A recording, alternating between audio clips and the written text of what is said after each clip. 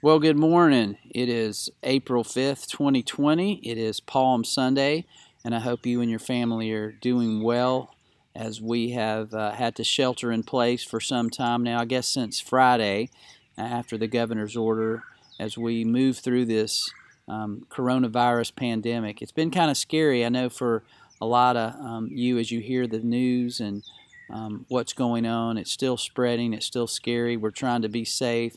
And it's made a lot of us change a lot of things we do in our lives. It's been very crazy, very weird for a lot of us. And I just want to encourage you to hang in there.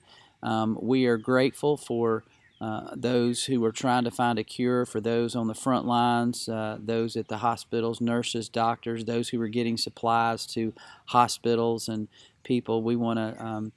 We're very thankful for those people. We want to continue to pray for them. Pray for those who have the coronavirus. Pray for those who are making critical decisions. Pray for those who are in labs every day trying to figure out a vaccine or a cure of some kind, something that will relieve this.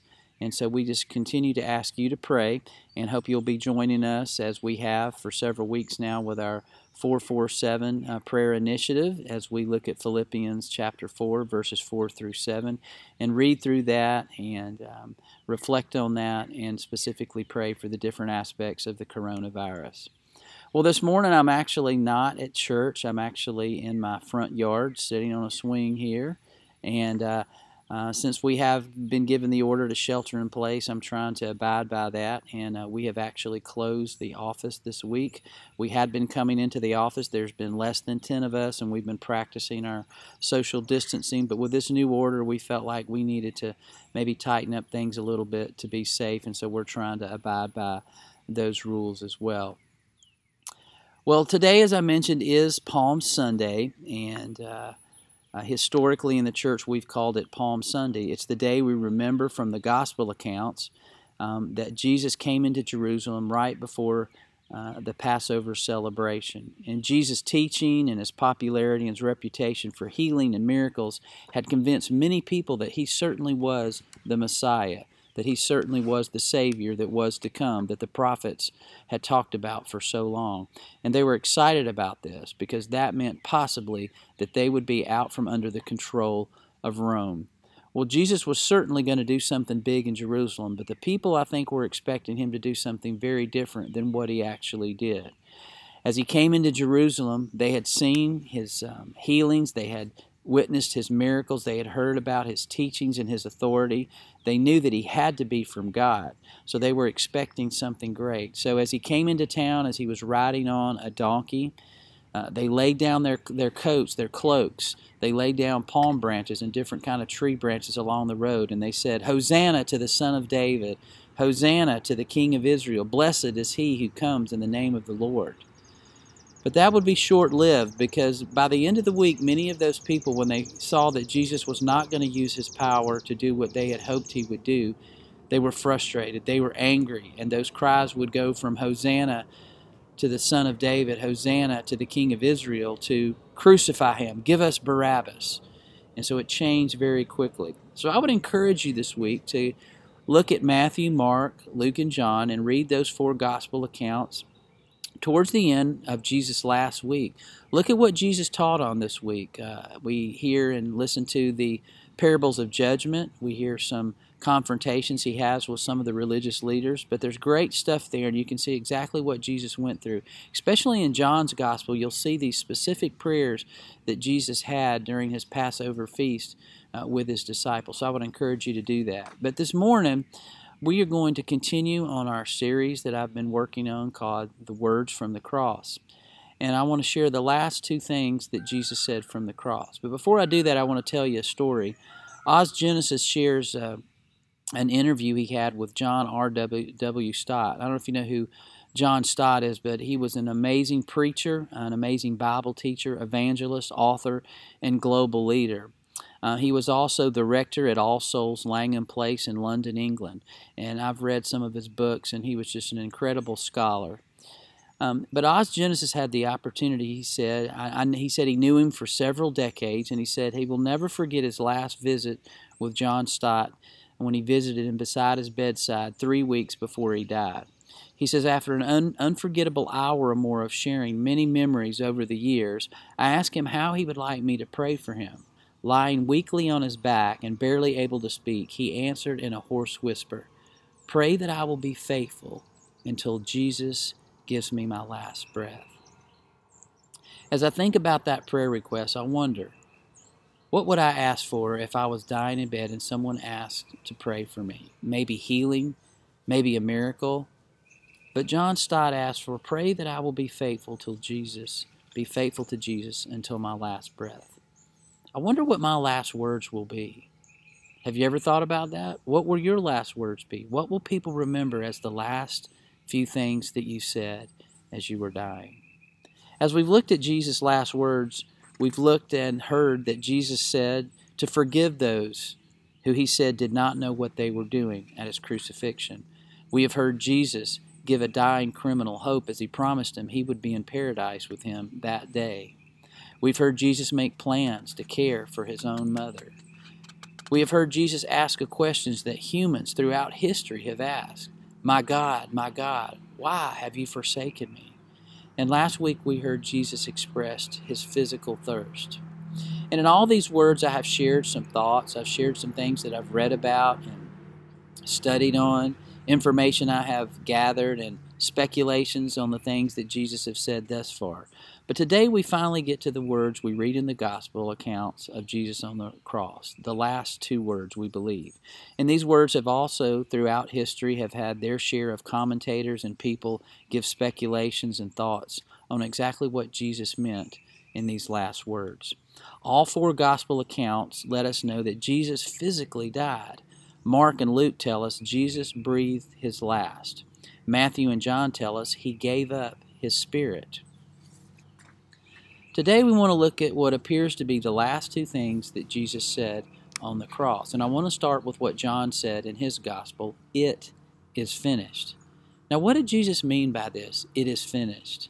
Well, surely he meant more than simply his life was finished.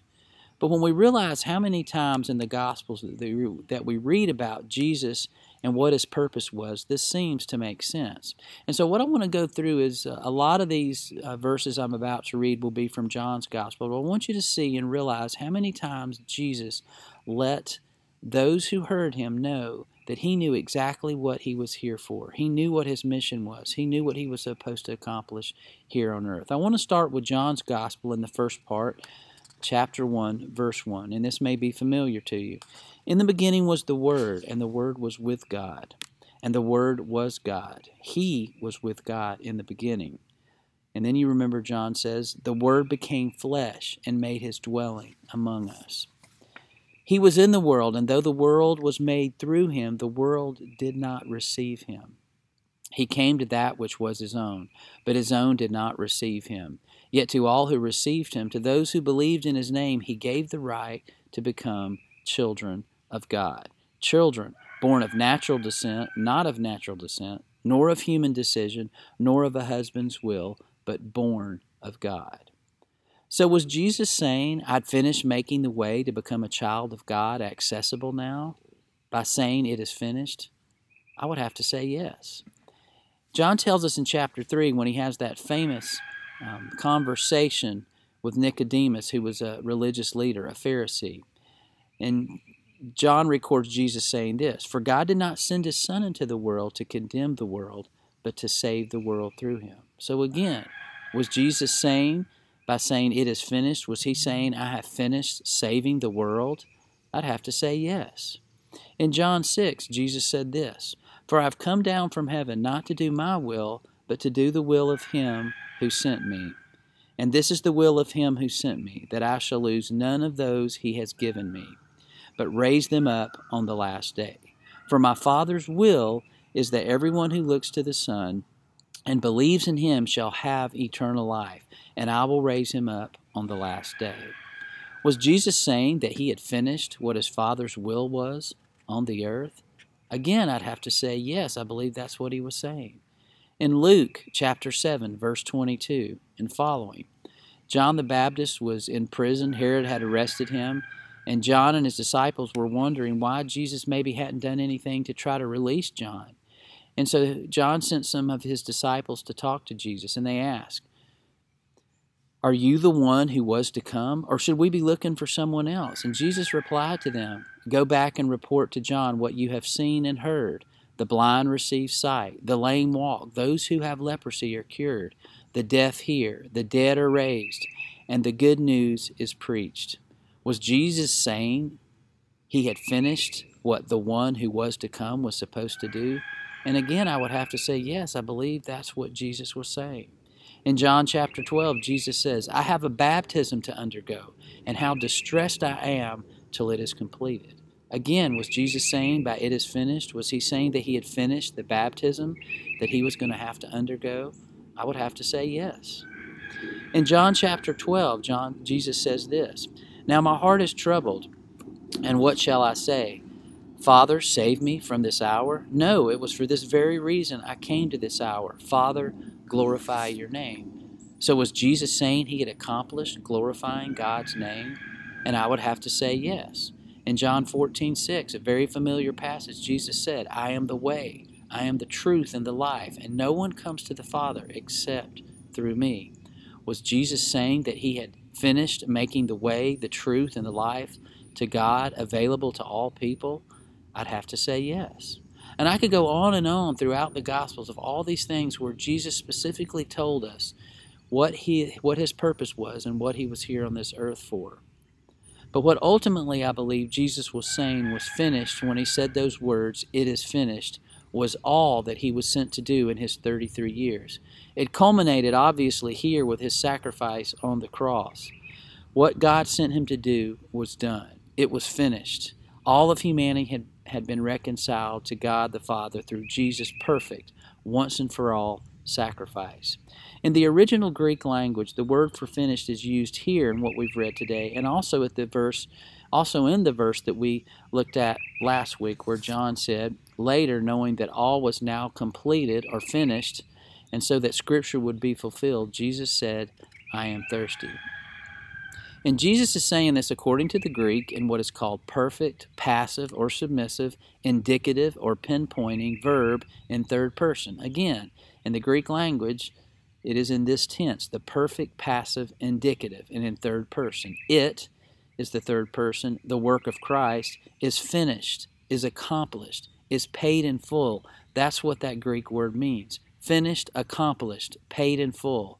And so what Jesus had done was accomplished, finished, paid in full all of the sins of the world. Luke tells us in his gospel that Jesus said this, "Father, into your hands I commit my spirit." When he had done this, he breathed his last. Now Jesus knows, and we can tell from this verse, Jesus knows he will be with his Father, and he has submitted not only his life, but now he submits in his death his spirit to his Father. And though we're talking about a passive and submissive tense in the verb form here, Jesus said this in John chapter 10, verses 14 through 18. "I am the good shepherd. I know my sheep, and my sheep know me. Just as the Father knows me, and I know the Father, I lay down my life for the sheep. I have other sheep that are not of this sheep pen. I must bring them also. They too will listen to my voice, and there shall be one flock and one shepherd. The reason my Father loves me is that I lay down my life, only to take it up again. No one takes it from me, but I lay it down of my own accord. I have the authority to lay it down and the authority to take it up again. This command I received from my Father." Now the verb form may be passive, and certainly wasn't a submissive act that Jesus was doing, but Jesus is clear. He, the Father, the Spirit, third person, if you will, they were actively saving the world through Jesus' crucifixion. Now, it seemed like that day that those who were involved in convicting Jesus, as putting Jesus on the cross, it looked like they were the ones who were actively killing Jesus and getting rid of him. But 2,020 years later, and all through all those 2,020 years of transformed lives and counting, they have clearly indicated what really happened that day. Jesus was the one. God was the one who was saving the world. He was the one who was actively saving and reconciling us to himself. Tullian Shuvijan, who is Billy Graham's grandson, shared this in an Christianity Today article a few years ago. He said this: "The truth is, we typically live this way, frantically and frustratingly searching for something we already have. The gospel is God's good news announcement that everything we need, everything we already possess, we have in Christ. Because of Jesus' finished works, Christians already have all of the justification, all of the approval, all of the significance, security, freedom, validation, love, righteousness, and rescue that we desperately long for and look for in 1,000 things infinitely smaller than Jesus. Unfortunately, we allow this internal voice, one that constantly says, 'Do this and live,' to drown out the external voice that shouts, 'It is finished.' There was and there is nothing else to be done. Jesus has already done it. We simply believe by faith through this amazing grace, and we receive the gift of forgiveness and eternal life, and we're reconciled to God." Yeah, but don't you need to? Stop. Aren't you supposed to? No. Don't you have to? See, we try to add all these extra things in and pile things up on top of what Jesus has already done, what needed to be done. And when we do that, we don't really recognize what an amazing thing that Jesus did for us, that was enough. When we try to add things, we go against the perfect, the submissive, and pinpointing act of Jesus in His words, "It is finished."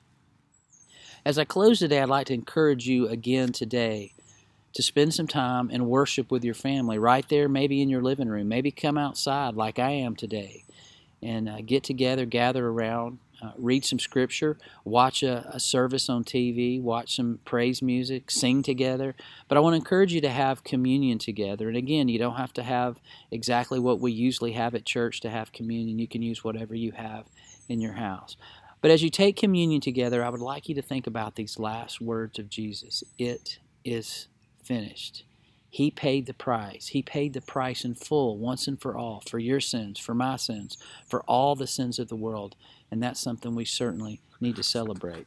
I want to read for you from Titus, Paul's letter to Titus, chapter 3, verses 4 through 7. And that is our scripture that we would have used today if we were meeting together for our time of communion.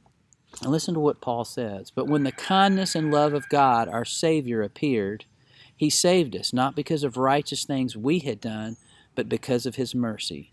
He saved us through the washing of rebirth and renewal by the Holy Spirit, whom He poured out on us generously through Christ Jesus our Savior, so that we, having been justified by His grace, we might become heirs, having the hope of eternal life."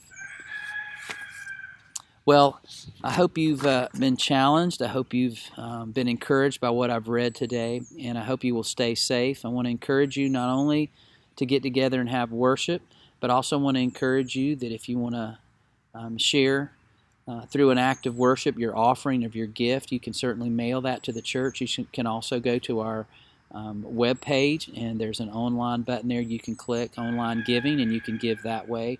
And you guys have been so amazing about sending in your gifts and offerings, and we are so grateful for that. We know that that's going to keep the church going. It's also going to allow us to help people continue to support our missionaries all over the world. So we thank you in advance for that gift, for that act of worship through your giving.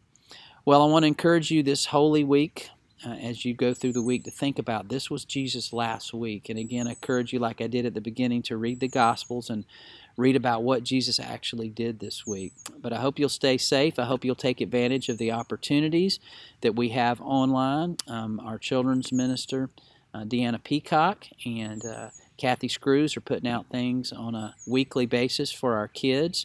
And Isaiah Ross, our student minister, is putting out things so that you can keep your students involved, middle schoolers and high schoolers. So I appreciate what they're doing.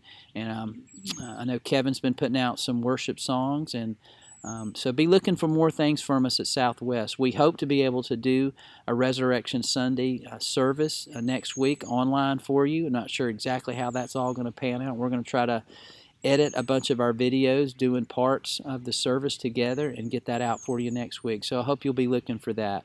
But God bless you. Stay safe. Continue to pray for those with the coronavirus. Join in on our 447 prayer initiative, and hope you have a great week.